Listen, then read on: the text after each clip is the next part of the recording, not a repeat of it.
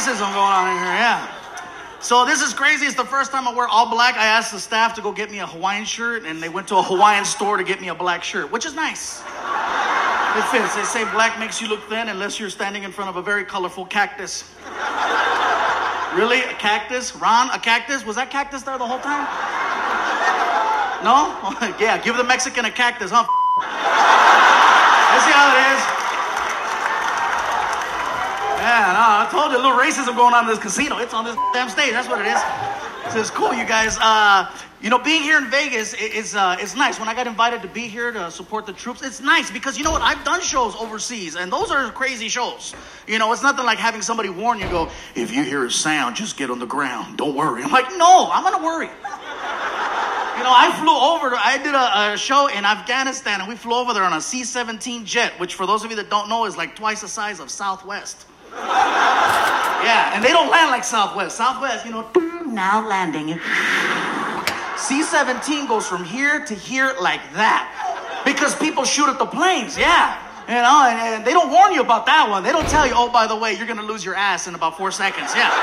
They don't tell you. It goes, I'm not going to lie. That plane fell out of the sky. I was for 5 seconds. No lie. It was sad. But yes, now we're here in beautiful Las Vegas, Nevada. The last time I got to do a show here was Fight Weekend. Fight Weekend, you remember the last fight where it was Mayweather versus Canelo Alvarez, also known as the... Yeah, I know, the fight wasn't what we thought it would be. Kind of like the cactus. So, I think the most impressive thing about that fight was probably the interviews. The interviews are what were really entertaining. Like for me, if you're going to interview a Mexican fighter, just let the fighter do the interview in Spanish in his native tongue. Don't make him speak English, because in Spanish, Canelo sounded like a killer.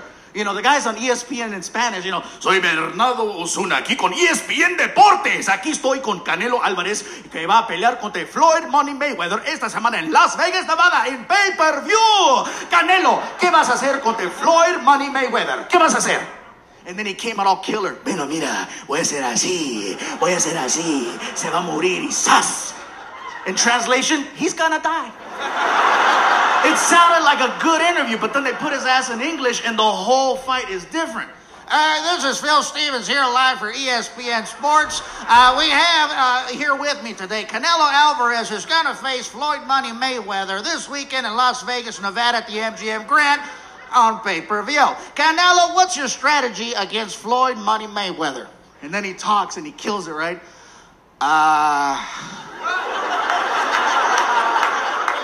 Well, I am going to hit him like this, and then I'm going to hit him like this, and then he gonna hit, ¿cómo se dice piso? He gonna hit the floor, and then tan like that, okay. Very different. Doing good, I know. He's sucking it in.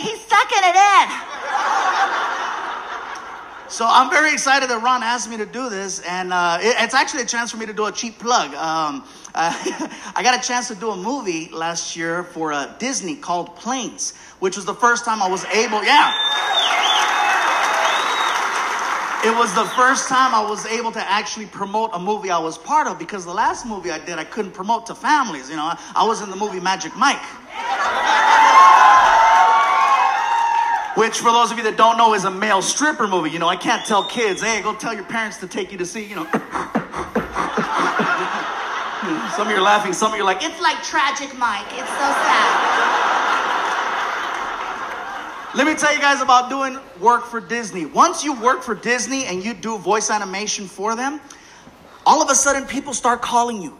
It's like being in a relationship, okay? When you're single, no one wants you, but then you hook up with a good one. All of a sudden, everyone's calling.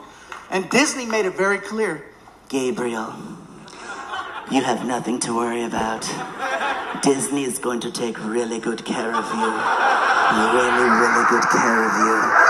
All of a sudden, I got a phone call from Nickelodeon, and Nickelodeon was like, we'll do things Disney won't.